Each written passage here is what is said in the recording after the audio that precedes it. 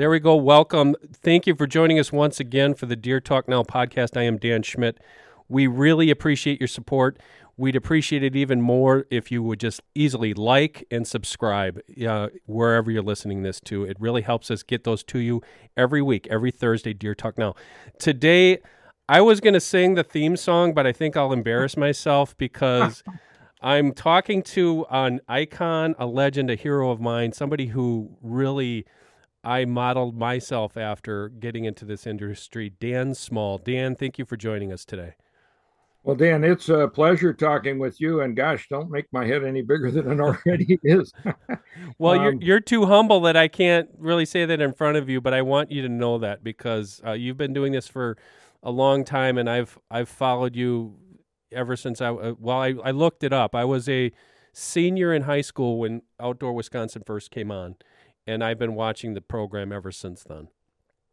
Fantastic. Well, I get that from a lot of folks. In fact, people with grayer beards and less hair than you often say to me, gosh, I've been watching you since I was about that tall. I'm not quite that old. But yeah, we went on in the mid 80s, and Outdoor Wisconsin, the TV show, is no longer in production. And there's a long story behind that I won't go into, but it's related to COVID and some other things. But I'm still doing my annual Deer Hunt Wisconsin show, which this year was, I think, the 33rd annual. 33rd annual. I was going to ask you about that. Yeah, I think 33rd, 32nd or 3rd. When did you stop doing the regular programs? Like 2 years ago? Yeah. But the archived shows are available online. If you go to milwaukeepbs.org, you have to become a member, which involves paying, I think it's an annual fee, a minimal fee of like maybe $35 or something like that. But then you can access all the old shows if you are so inclined. You know, some people do. And that's a great thing to do. So I'm going to tell everybody, we're national. If you're down in Georgia or Alabama and you say, who is this guy that I'm talking to? If you live in South Dakota, it was Tony Dean. If you live in Minnesota, it was Babe Winkleman. If you live in Michigan, it was Fred Trost. Pennsylvania was Don Jacobs. And in Wisconsin, it was Dan Small. That's the way I look at it. It's your presence over the past 40 years has been so ingrained in my life because I've been a lifelong Wisconsinite. But I know that it has transcended that in the fact that now you do your podcast. People have been exposed to your views. And one thing that I want to get to, because you've done that Deer Hunt Wisconsin, this was what I was going to lead off with. So this would have been, I believe, it was either 85 or 86, somewhere in there. And my dad and brothers, they always hunted up in Price County, up by Catawba, Ladysmith. You know where those places are. And I couldn't go that one fall. And I wanted to go by myself. And so I went by myself, and I didn't actually shoot the deer. A guy on the land shot this deer. I tagged it, which was legal, and I did not know how to field dress it. And I had just watched, it was a red-bearded version of you field dressing a deer, and I had put a Ziploc bag in my jacket because you said, oh, you take the Ziploc bag and you put the heart in there and you save it. And I'm like, I'm going to do that. I'm going to impress my dad. Well, now this is where the story turns kind of odd, is flash forward from November, gun season, to the next November. I went down into our basement. We used to get the orange jackets out, hang them on the wash line a week before the season, to descent them. And I felt something in there. Oh, no. And it was liquid form. Oh. And it had not leaked out and had not permeated that bag, but that deer heart was still in that orange jacket. Oh, my gosh. Yes. And my mom just about lost it. She said, that jacket is not coming back in the house, but it didn't smell. But that's how I learned. That's what I learned is like, and I remember my dad coming home, and it was one of my crowning moments as a deer hunter. He got home and the deer was still hanging from our wash line pole. And he said, boy, you did a really good job on field dressing that deer. How'd you learn how to do that? And I said, well, this guy on TV, he showed you how to do it. And So that's my story. That was my story about that had to be about 85 or 86, somewhere back in there. That is a great story, Dan. I have heard similar stories. You know, we produced a series of videos that we called Field to Feast, Yep. and it was a combination of a hunt and then field dressing and then cooking with two or three or more recipes. The first one was the deer show, the venison. And then we did upland birds. I think we did ruffed grouse, pheasant. We did waterfowl and small game, rabbit and squirrel. And the deer, I'll tell you the backstory on the deer the deer video. We had everything that we needed except we needed a deer for me to field dress. And I was coming home. I lived in Cedarburg or just between Cedarburg and Grafton at the time. And I was coming home one night and I see tail lights up ahead on 43, and I pull over behind them because I started seeing car parts. I thought, oh, somebody had an accident or hit a deer. And sure enough, there was this buck lying on the road, and then a woman very rattled and in a police car. And short story to wrap that up is she didn't want the deer, and I said I'll take it. And back then you had to get it tagged, so the officer tagged it for me. I took it home, and that's the deer we field dressed. That's the deer you used.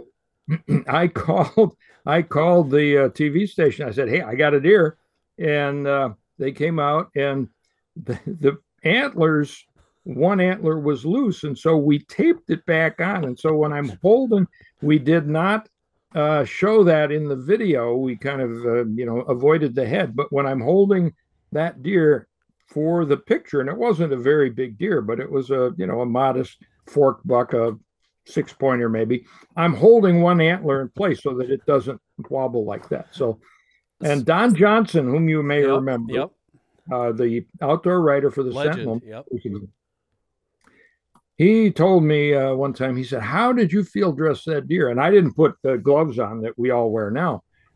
He said, "How'd you field dress that deer without getting blood all over you?" Well, and then I told him the story. It had been, killed the night before, and I guess the blood all drained out. I don't remember whether the blood was in the chest cavity or what, but, as luck would have it, that deer was not badly beaten up. That's what I was going to ask, because I've done 3 of them in my life, and I will never do another one, a roadkill. Well, I've done 3 this year, and they were all good. Really? Oh yeah, you got to you take your chances because you can't tell how badly beaten up it is, until you get the hide off. But I hit one in the rump, and a friend hit one in the head, and I can't remember where the third one came from. Oh, we picked it up. We went up north for the 4-day antlerless season back in November or in December, and I went up a day early, and the fellow who works with us here on the farm came up the next day, and he took a different route, and he was coming east on Highway 2 there between Ino and Benoit, if you know where that is. Yep. Mm-hmm. Yeah, I bet you do. And when he got to our spot where we hunt on the land my son manages now, he said, I passed a fresh roadkill. And John, my son, said, "Why don't you go get it? It's a free deer." Well, we went and got it and dressed it later that night. It was still warm, believe it or not. Wow. Yeah. And I hung it for a while. We dressed it out. I hung it for a while, cut it up, and that is some of the tastiest venison I've had in a long time. So don't you take your chances when you open a deer that was roadkilled, but don't think they're all going to be bad, because there's a tip that he just taught me after all these years, because I've done 3 of them, and I will tell you, the nastiest things, it was like a bomb was detonated on the inside, and there was nothing that was salvageable. And we could tell you those stories. It'd be too gross to repeat here, but that's a good tip. I never really even thought of that. I never thought the first one I thought was like, oh, this thing was hit in the head. It looks fine. And oh gosh, no, it was horrible, terrible. But there's some advice for you. Don't dismiss it. Oh, like you said, it's a gamble, but maybe you might be able to at least get a backstrap or something out of it. Yeah, exactly. And the law in Wisconsin requires you to take the whole deer. You can't gut it on the side of the road, Right. which we used to do. Right. Uh, and my rule is if I open it up and the gut's not busted, that's a good sign. You may lose some meat, from bruising, but you can grind that up for a burger or, we have a cat Sausage. that loves venison. And so anything that we don't eat, I grind up and call it cat food. Well, Toby eats well. and that's good. And that's another thing that Dan and I share in common is um, you, I don't want to say live off the land, but very judicious with growing vegetables and harvesting wild game and things like that. And that's kind of the reason. I mean, when I got into it, I saw other people doing it, and we did it growing up. But tell the listeners about that. Like, I know you've done it your whole life, and I know that's it's part of your lifestyle. It is, Dan. And, we moved to a small farm in Vernon County, which is in the southwest corner of Wisconsin in what's known, excuse me, what's known as the Driftless area, Yep. which is where the glaciers didn't get to back in, 10,000 years ago. And that's southwest Wisconsin, southeast Minnesota, northwest Illinois, northeast Iowa, right in that corner. You know that, Yep. but other viewers and listeners might not. And it's only, gosh, we got 10 acres here, but half of it is hilly and can't do much with it. We've got sheep on pasture. We've got dairy goats in the barn, and we've got 75 chickens that run wherever they want to go. And in fact, Ozzy, the fellow who found the roadkill, is butchering a rooster right now for tonight. We try to cull the young birds, the young roosters, and then keep the hens for egg laying. And 75 is really too many. We can handle about 50, but they just keep making babies, and we we can only eat so many. 75 chickens. You must be rolling in money now with egg prices. Oh, well, I'm down to 3, so I'm only getting a couple eggs, but well, they shut down production in the winter. The young birds are starting Right. to lay now, and the older birds molted in the fall, and they must be starting to come back online because we're getting dozen and a half eggs a day now. And in a good part of the season, we're getting 3 or 4 dozen a day, and yeah, Right. we do sell them to friends who tell us, your eggs are better than what we buy in the store at the co-op because our birds are literally free range. I mean, Right. they have a coop where they go in at night, but then they go out and eat bugs and eat everything else they find. And they're basically feral, is what they are, with a home roost to come back to every night. Yeah, So that's that, I mean, we do livestock, yeah, but then my wife grows squash, and she has been breeding squash, winter squash, for probably 20 years. She hand pollinates, and she's trying to develop strains of squash that will keep over the winter and into the next year, and sweet tasting and long storing. And her goal at one point was to get naked seed squash. That is a squash seed that doesn't have an outer shell.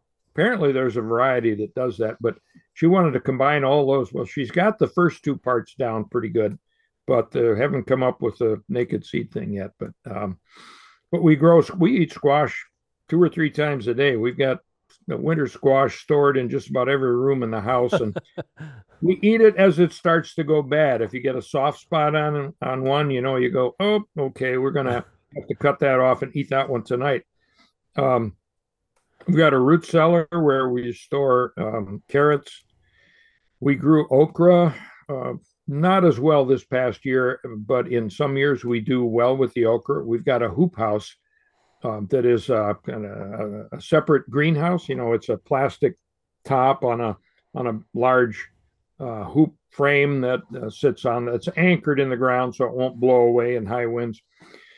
And we grow beans and peas and okra and carrots and chard and kale and things like that in there. And then come fall and winter, I hang deer in there, and we process them inside that shelter. It's not heated, but it's it's a lot It's better than more being outside. comfortable than doing it outside, which I used to do. I just don't have the room. I have a garage, but it's full of junk, Yeah, and that's everybody's, I think. yeah. So So Dan, that's kind of what we do. Yeah.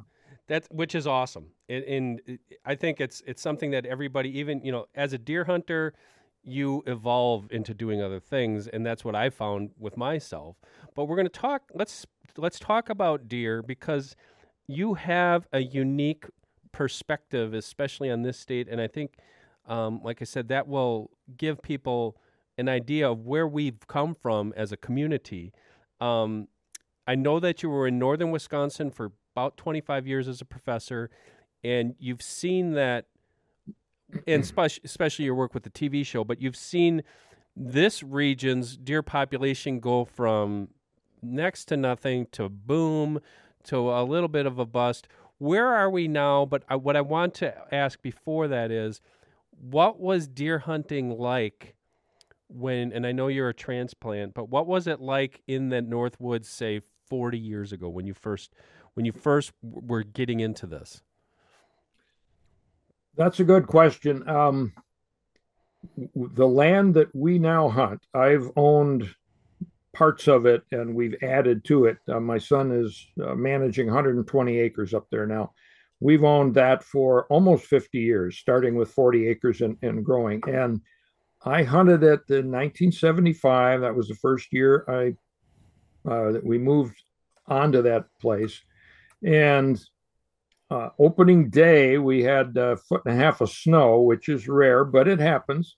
And a little spike walked under my tree, and I said, "Hello, goodbye," and put him down. And that was the only deer hunting I did that year. A couple of years before that, before I moved to the farm, I hunted the national forest, Chequamegon National Forest, and I killed one deer bow hunting.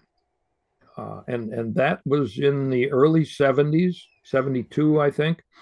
It was a doe, a fawn, and I was hunting on a railroad track grade down by the White River with a friend, and this fawn jumped onto the track 10 yards ahead of me. We were walking to where we were going to take our stands, and I drew the bow and shot her, and managed to get that deer. And when I went to register it, I couldn't find a station that would register it. There were gas stations that had those familiar red signs that say deer registration. I took this deer in there, and the guy, the older gentleman, probably my age now, said, I said, "I don't want to register a deer," and he very disdainfully he said, "No, we just do the big stuff during gun season." And so they didn't register, bow kills. And I said, "Well, how do I register it?" He said, "Oh, you go call the warden." So I called the warden, went to his house, and he tagged the deer. And that deer was one of about 7,000 bow killed deer that year, 1972. Fast forward to now, and he probably killed 7,000 a week Yeah, during the bow season. almost 100,000 statewide. Yeah, Yeah, during the bow season and gun season now, 200,000 and change. I don't have the exact numbers in front of me. I do. Um, You keep talking, I'm gonna back, look them up. yeah, back in the mid 70s That's right. on our land, and that's really the only place we have hunted up there. Once we acquired that land, we always saw deer. We never saw a lot of deer, but we pretty much see the same number of deer every year. Only a few during the gun season. My son is bow hunting, and he sees more during that time because they travel around a lot, especially during the rut. I think in that same year, 75, I bow hunted that land. Did not kill a deer, but I saw 5 different bucks in the span of 2 weeks, and I went, "Oh, this is interesting. They're deer around here." Um, then, gosh, then along came the 90s, when deer populations just went off the charts in southern Wisconsin and central Wisconsin. And guys of your generation many who have only hunted in that, started hunting in that time period, and now they don't see as many deer. They say, oh, where are all the deer? I used to see 50 or 100 deer a day. That's way too many deer to see in a day or a season or a year, for goodness sake. Um, and I don't have all the answers to why deer numbers have declined since then here in Wisconsin, but they have they are not as abundant as they used to be, but there's still plenty of deer, and in some areas, too many deer. Um, Absolutely. and hunters aren't taking enough of them. So I don't know. I'm rambling all over the place. No, that's all right. Do you remember, this is a side note for me because I'm interested in this stuff. I talk with Ted Nugent about every day about archery history. Do you remember what kind of bow you used when you first started there in 72? I had a herder's recurve. Wow. And then I switched to a Joy Valley archery compound made in La Crosse. I can't remember the guy's name, but gentleman from La Crosse from the Joy Valley Archery. I think his wife's name was Joy. Had the little tiny wheels on them, you know. Then what did I go to? Is that what you shot the deer with? The one on the railroad tracks? No, that was a recurve. Well, you shot it with a recurve. Oh yeah, it was a herder's recurve. Wow. And there were no sights in those days. Nope. Just what I did, I have finger tabs, you know, and I used to hunt rabbits when I was a kid. Never killed many. I might have hit one, you know, in all those days. But I was an instinct shooter, and at 10 yards, I'm sorry, you can hit a deer, you know, because your target is like that. And at 10 yards, I hope you can hit that with no sights on the bow. And then when I started to get serious about bow hunting, I took a strip of foam and I taped it to the bow, and I took hat pins and I stuck them in the foam, and I still had no peep or nothing on the string, but I anchored in the same place all the time, and I would put that pin, you know, I had a 10 yard, a 20, and a 30-yard pin. I don't think I ever shot a deer at 30 yards back then. But I shot a couple deer that way. And then to the Joy Valley Archery bow, and then Darton. Darton, that was my first bow. The first one that I bought was a Darton. Yeah. Okay. And I got that from Trig Asen, who was with Darton at the time. And then he went to another company, and I think he set me up with Forge Archery, Sure. Steve Pagel. Yep. And I still have a Forge, and I have a Forge, and I had a Matthews switchback. Yep. I actually liked the Forge better than the Matthews. And my son asked me about 10 years ago, he said, "Have you got a bow lying around you don't use?" And I said, "Yeah, I got this Matthews switchback." And that's what he's shooting. That's what he's shooting. That's what he's shooting. I mean, you know, and when he takes it to shops to get new arrows, or he takes it to a range, sometimes people there will say, "Boy, you know, I wish I had kept my switchback." Yeah. Or I know a lot of people who wish they had that bow. You know, he's killed several deer with it in the last few years. That's amazing, because we always look back on that. My first one was, I bought it at Falls Archery in Menominee Falls. I believe it was 1986. And just a quick story there. The guy who sold me that bow, I just saw him at the archery trade show here last week. Billy Goodrow. He was a pro tech there, and it was a Darton Trailmaster. And I thought, man, this is like the ticket. You know, I mean, like, it was a compound bow. I think it was like 50% lead. I still got it. But that was pretty cool. Another interesting thing. Okay, so you were one of the pioneers shooting with a recurve. Not too many guys did that. I mean, it was even in the 70s, compound bows were starting to get in there and get more popular. But you hunted the big woods. What kind of changes have you seen, topographically? Is there as much logging up there as there used to be? Because I know that was a big catalyst for not only deer, but for grouse and snowshoe hares. And we talked about this last week, and I haven't seen a snowshoe hare in probably 30 years. Has that changed deer hunting up there as far as how the land is being managed? Well, if you're talking public land, and you are, as far as forest, large Right. scale forest management is concerned, I've really not had my finger on the pulse of what's going on up there for years. But I can tell you on our private land, it has not been logged. It was selectively logged 50 years ago, and that is taking out some big um, oak. I'm looking at diameter of stump, oak and maple, and the aspen in that area just regenerated like crazy. And it was great grouse cover. It was good snowshoe hare habitat. I shot 20 or 30 snowshoes a year back then. Haven't seen one now in decades. That land has changed. Our woods are more mature now, and we are looking at ways to hold deer because we know they come through there. We see them, but um, we don't have as we don't have the heavy brush bedding areas that we used to have, and that's something my son is working on. So, yeah, I don't know how to answer that, Dan. Sure. Really, in a global sense, as far as the North Woods are concerned.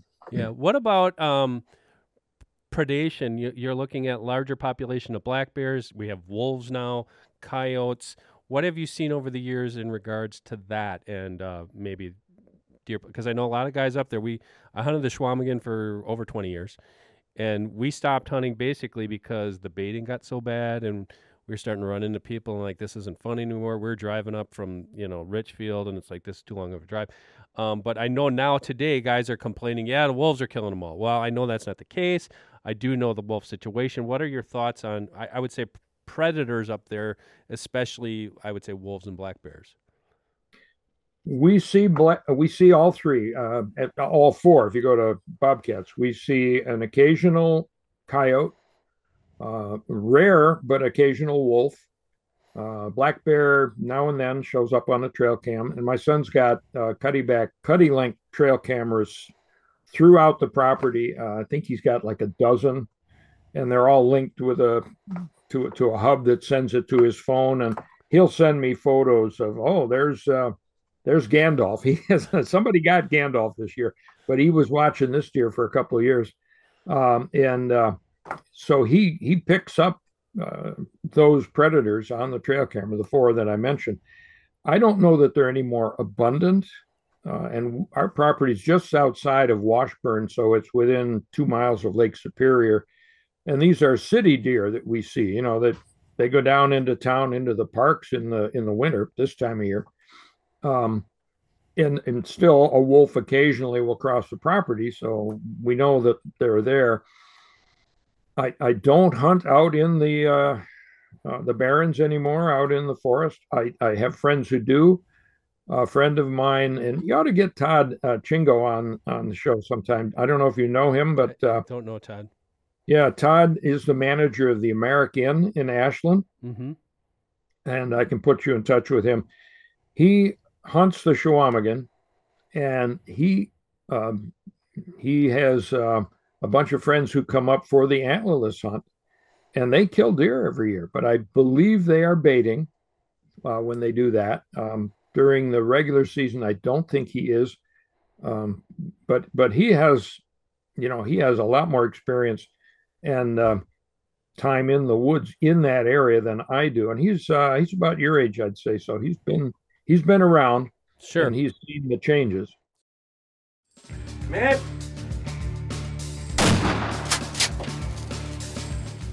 Okay, guys, we're going to take a break and we're going to show some love for one of our sponsors, and that is Hunt Stand. I've been using this for a couple years now, and I'm not a technology guy, but this is extraordinarily helpful. It has really taken my hunting game to the next level, especially for scouting and especially understanding how deer are behaving the way they're behaving on a particular week or month on the properties I hunt. So I'm going to give you a couple examples. There's so much packed into this app, I'm not going to be able to tell you about them today. You're just going to have to take a look at it for yourself. I have the Hunt Stand Pro version. There's two segments here that are extraordinarily helpful. The one, I mean, there's a lot, but the one is the property info. Yes, there's a lot of apps out there with property info. This one will show us precise property lines, and this is especially important when you're hunting near on small properties and near public land. That's just one example. The big one that I use, there's two actually. One is called the Hunt Zone. This one has saved me many times.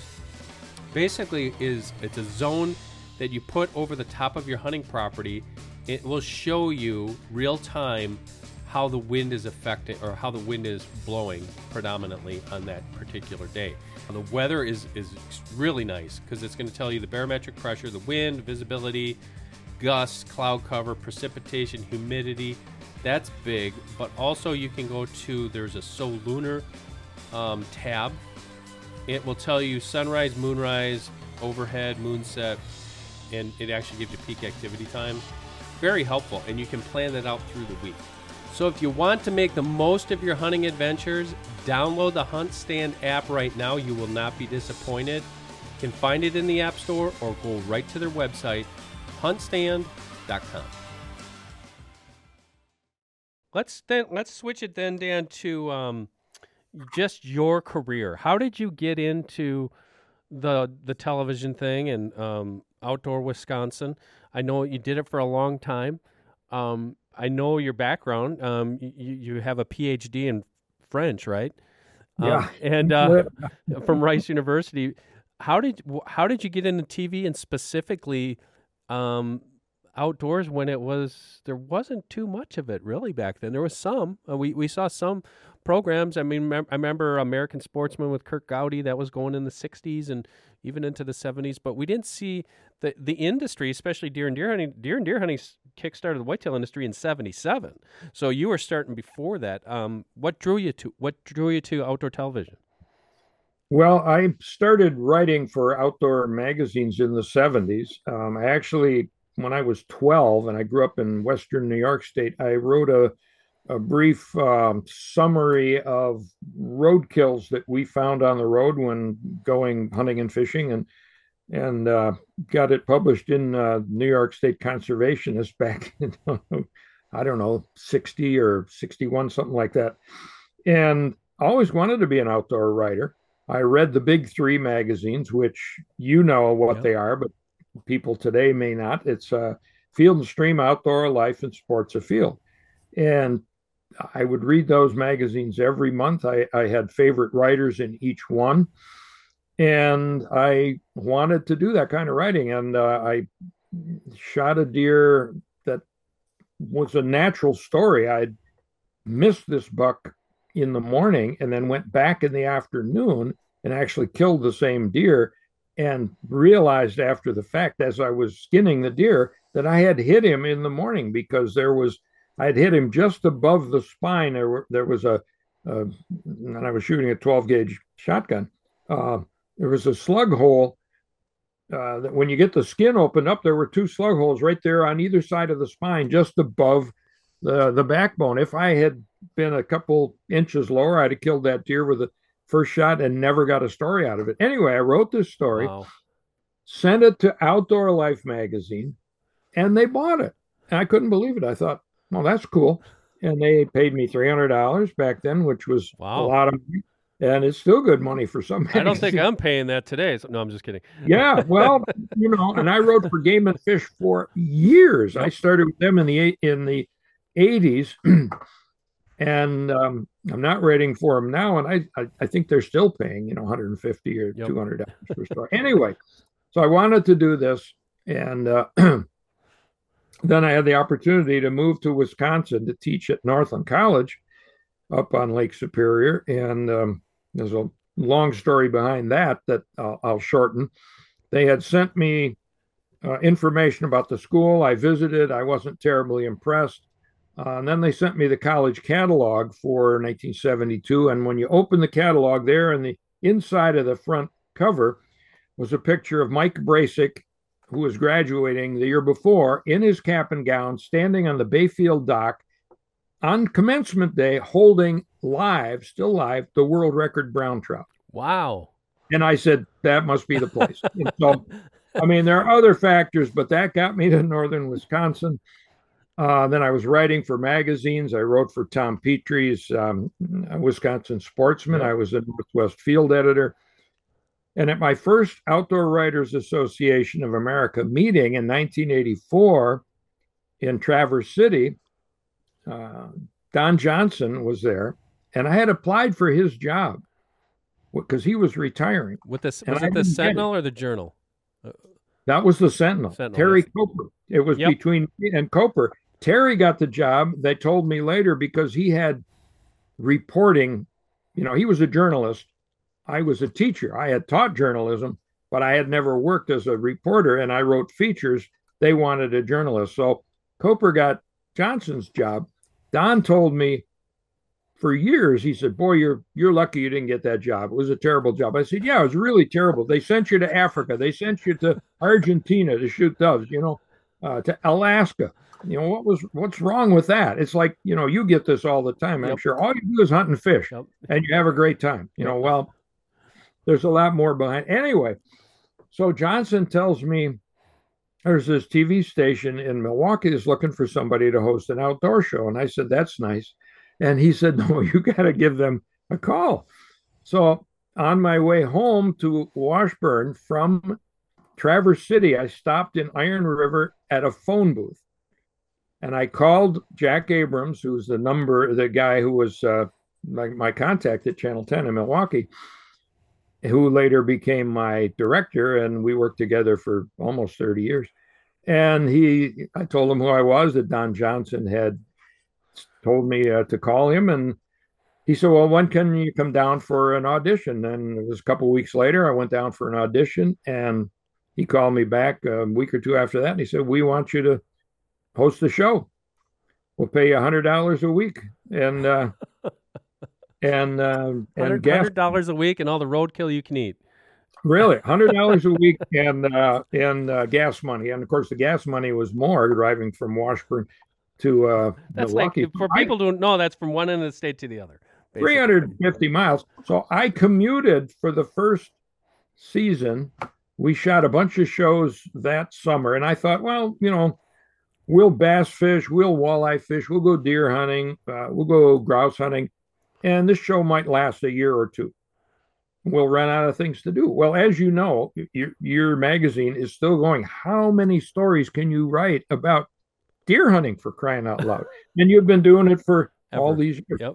Well, that's the same thing with the outdoor show. And so it turned out that you can fish for bass this way or that way, top water, deep water, walleyes in the weeds, walleyes on the rocks, walleyes pre-spawn, post-spawn, fall, et cetera, et cetera, et cetera. And then there are all the people.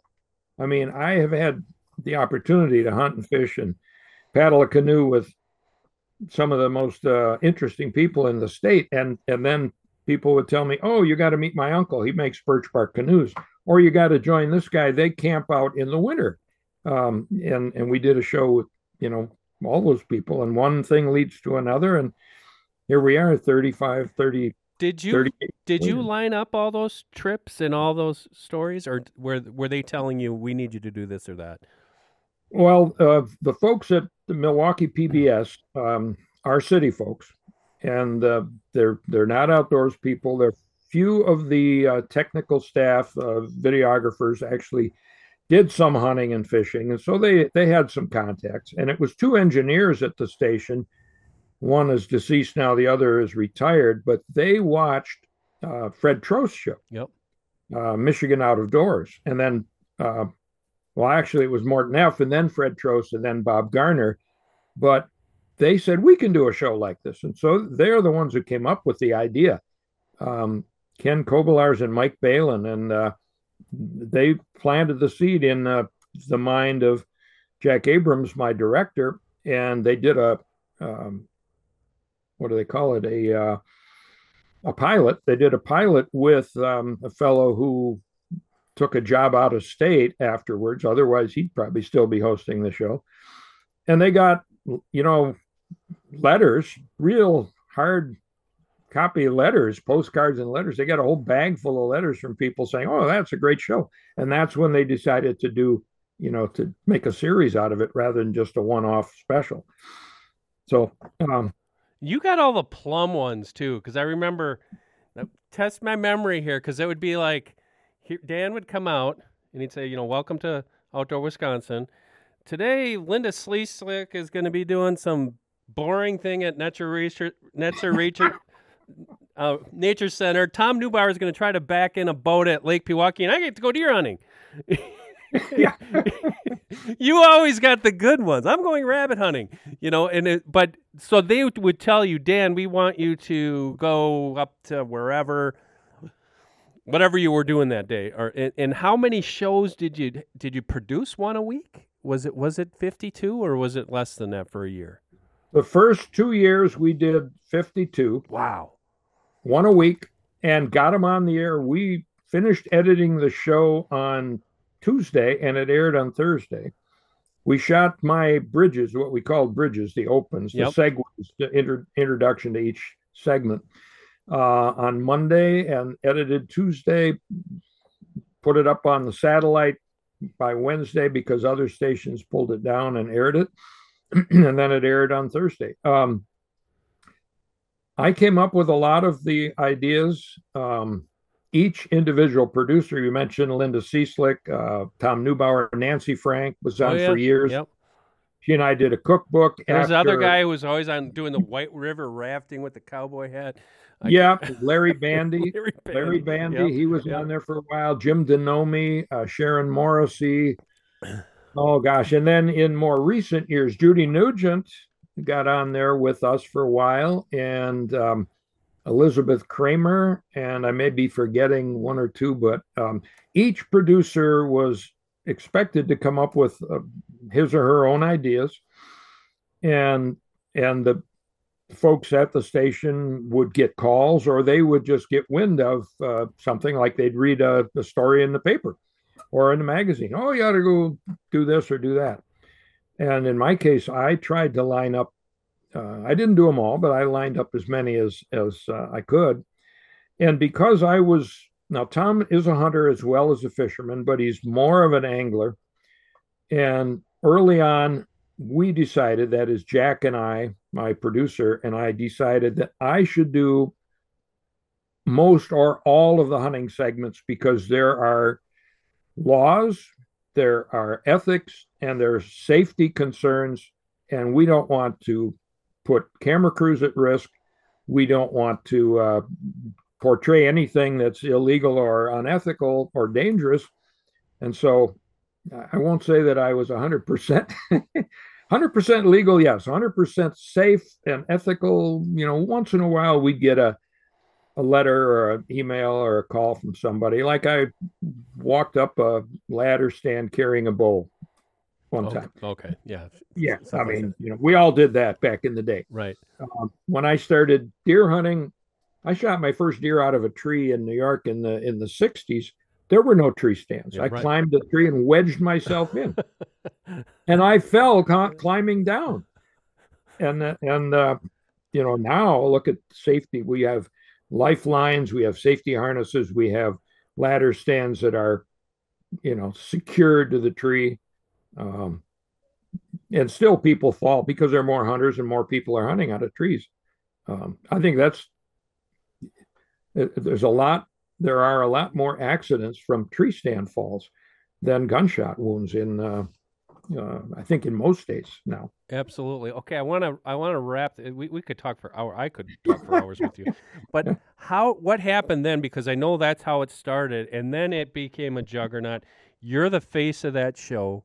I mean, you get 10 years into that thing. You go to the Milwaukee Sentinel Sports Show, and there's Dan Small.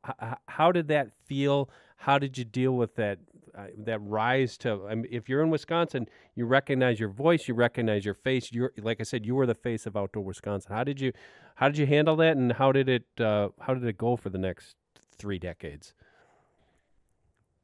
It was unusual. It was strange. It was new to me because I mean, you may think that I'm an outgoing guy, but I'm pretty private. Even though I was a college teacher and I was comfortable in front of groups talking to people, um, when you when the job is done, I like to go home and kick back and maybe hunt rabbits or deer on my own and not have a camera crew around.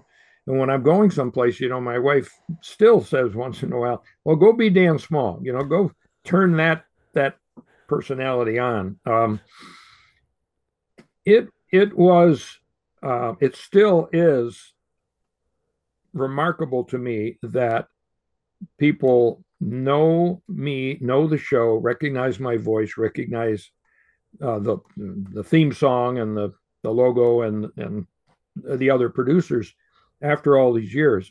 It's very gratifying. It's one year, not too long ago, I was at the sports show and we were setting up, and I still do this now, but I don't know how many more years I'm going to do it. And this was 10 years ago at least, that I was setting up the show with my good friend Brad Karstad, he became my roadie for a number of years. He had a jet powered canoe that his dad designed that he put back into production. And so he would come to the show, he and we would set up his canoe and my booth, and people would buy tickets. We'd raffle off a canoe and he'd sell a few and that kind of thing. And we were setting up the booth one day, and I said to Brad, "Man, I don't know how many more years I want to do this." And a lady comes up to the booth and she says, "My brother's dog knows you." And I said, "Okay, what's the story?" She said, "When your theme song comes on, this black lab that is not a hunter, okay, it's a house dog, runs from the kitchen into the living room, sits down and watches TV. And if you're pheasant hunting and somebody shoots a bird, the dog runs around and barks because he wants to retrieve." And when she left, I turned to Brad and I said, "I mean, how many more stories are there like this that we don't hear?" And one other one I'll share with you. That is awesome. At another show, a guy comes up to me and he's got a 9 or 10-year-old kid with him and a couple others, and it's like he's herding cats. Okay, you know what the sports show is like. Oh, yeah. You've been here for years. And he says, "I don't have a lot of time, but I want to thank you." And I knew what was coming, but I said, "What for?" And he said, "My dad didn't hunt. My grandfather didn't hunt. But watching your show got me started hunting and fishing. And I am trying to pass that tradition on to my son and his friends. And, that's what I'm thanking you for." And I choke up every time I tell this story. And I turned to Brad and I said, "That's why we do this." And that's why I'm still doing it, Dan. 100%. And I'm sure you get the same kind of thing. I do, but and I said with all sincerity, watching you, like I said, you're one of my, that's what I want to do. I want to do something like that. Yeah. And it is very humbling. It is very humbling. I don't think it's, and as you explained, it's not an ego thing. It's like what I'm doing is making a difference. People are maybe enjoying the outdoors more. Maybe they're going hunting. And I think I derive great satisfaction from that as well. Absolutely. And yeah, I think making a difference and trying to pass on our traditions to the next generation, that's the biggest legacy we can leave. And I think it's critical now because my generation, I'm pushing 80 years old. Okay. Guys I know my age are either dead or they've stopped hunting and fishing because they can't do it anymore. I can still get around. I went rabbit hunting on Sunday with Ozzy, and he got a rabbit, and I didn't get a shot. But actually, I saw your photos on Facebook. You cut cut that up very nicely, by the way. Yeah, well, that was a different rabbit from. Okay. That wasn't shot up very much. No, and actually his wasn't shot up either. He was using my 870 20 gauge with 7.5 shot and an open choke. And he put enough pellets into it to kill the rabbit and didn't break a bone on it, which is cool. But anyway, where am I going with this? He just got into hunting, and he's been deer hunting, turkey hunting, and now rabbit hunting with me. And he takes all the learn to hunt classes that he can. And I think as my generation ages out, and you guys, your generation is really carrying the ball now, you've got to keep doing what we've been doing, and that is telling people, showing people, writing about hunting and fishing and conservation and the ethical, safe, and responsible way of doing these sports and why it's so important. Hunters pay for conservation. You know that. Yep. And so, I mean, that's the message. I'm preaching to the choir here, but I think we all need to go uh, take young people and new hunters out and try to introduce them to the sports and show them that it's a lot more than just bagging a big buck and putting one on the wall and bragging about it and posting your pictures on Facebook.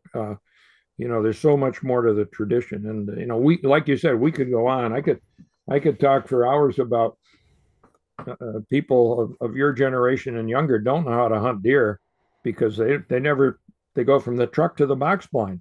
That's right. And back to the truck, That's right, 100%. Well, Dan, very inspirational. Thank you so much. It has been such an honor to talk to you here for almost an hour. And I would love to do it again sometime. Let's do it. Yeah. Sounds Meanwhile, good. carry on. You're doing a great job. I appreciate your efforts, and I hope hope you continue doing this for a long time. I'm going to do it as long as I can. There you go. All right. Thank you, Dan. For Dan Small, this has been a great episode of Deer Talk Now. Again, like, subscribe wherever you're listening to this or watching this. And if you want to find out where you can listen to them all or watch them all, just go to our website, deeranddeerhunting.com, and click on the Deer Talk Now link. Again, we'll catch you next week for another episode of Deer Talk Now. This episode is brought to you by Drop Tine Spirits and their premium 12-point bourbon whiskey. The story of Drop Tine's finest bourbon starts with being double barrel aged. What this means is they first age the bourbon in new charred oak barrels in America's heartland, then send it to California to be finished in the salt air of the Pacific in the finest brandy barrels. Finishing their bourbon in brandy barrels was the choice of many trials to find flavors as unique as the Drop Tine deer. They wanted a bourbon that is not only warm to the palate, but it would sip smoothly and leave notes of fruit behind. They found the perfect brandy barrels in the Russian River Valley near Sonoma, California, and what they created is a bourbon whiskey that exhibits a sweet, floral, almost honey-like aroma balanced by caramel, toasted wood, brown sugar, and toffee. 12-point bourbon is only available online. To get a taste for yourself after the hunt, visit droptime.com. Deer Talk Now is also brought to you by HuntStand and the new HuntStand Pro app. Let me tell you, I've been using the HuntStand app for a couple seasons now, and I can honestly say it has changed the way I hunt. There's no more guessing on wind direction, property lines, and stand locations. The app takes my hunting to precise new levels that help me be more successful. The new HuntStand Pro app unlocks unlimited property data on a nationwide basis, including detailed property boundaries throughout the United States and most of Canada, including property owners' names in the United States with detailed ownership information. You can also access detailed public land maps and search for properties on a county, state, or province level. There are so many features that also help you dial in on the best spots based on weather conditions. For more information, visit the App Store or log on to huntstand.com. This podcast is brought to you by Cuddyback Cameras. I'm going to tell you guys, I've known Mark Cuddyback personally for over 20 years, and I've been using those cameras for over 18 years on Deer and Deer Hunting TV. The recent technology in the past few years has absolutely blown me away, and for those of you who don't have great cell coverage where you hunt, Cuddyback's ability to daisy chain from one camera to another camera with new CuddyLink technology is an absolute lifesaver. With the ability to connect 24 cameras, I place one home-based camera at the edge of my property, swap that card out just once a month, and I get a look at all the activity on my entire property. My deer stay unpressured and the conditions are prime for opening day of bow season. For those of you who have the luxury of cell service, check out their new Cuddyback Tracks technology. This is game-changing. For more information, go to cuddyback.com. Deer Talk is also brought to you by Traditions Firearms, a family-owned business and inventor of the new Nitro Fire muzzleloader. When owner and president Tom Hall and his daughter Allison first showed me the Nitro Fire system, I was immediately impressed that it is not only more convenient than conventional muzzleloaders, but it is safer. The ability to quickly remove the powder charge is a big deal, such as when crossing a fence, climbing into or out of a tree stand, transporting your rifle in a truck or an ATV, or when hiking rough hills, wading creeks, or plunging through swamps. I've used the Nitro Fire on numerous Deer and Deer Hunting TV hunts over the past 2 years, and I find it safe, accurate, and very dependable. The gun is available in numerous configurations. To learn more, visit traditionsfirearms.com. The Deer Talk Now podcast is also brought to you by Apex Outdoor Rewards. Hit record and win rewards. Enter the Apex Whitetail Challenge in your state for your opportunity to win big cash. Enter today and get a 4K camera absolutely free. That's a $300 value absolutely free. There are some serious rewards here, guys, so be sure to enter in your state. Who would have thought your next buck could be putting money in your pocket? Reserve your spot today at apexoutdoorrewards.com. The Deer Talk Now podcast is also brought to you by Full Range Mounting Systems. These mounting systems are a great way to manage all of your mounts in a stylish and organized manner. We are using their pedestal mount here on the podcast set for 2 shoulder mounts, and it looks just awesome. Be sure to check out all their mounting solutions at fullrangesystems.com. And finally, Deer Talk Now is brought to you by 10-Point Crossbow Technologies. Hey, if you've watched me on Deer and Deer Hunting TV, you know that I'm an equal opportunity bow hunter, and for most of the past decade, that has also included crossbows.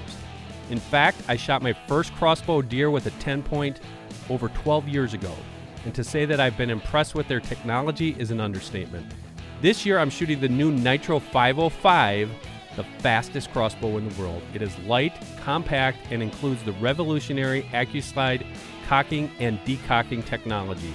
Whether I'm in a tree stand, ground blind, or spot and stalk hunting, I know the Nitro 505 is up to any challenge.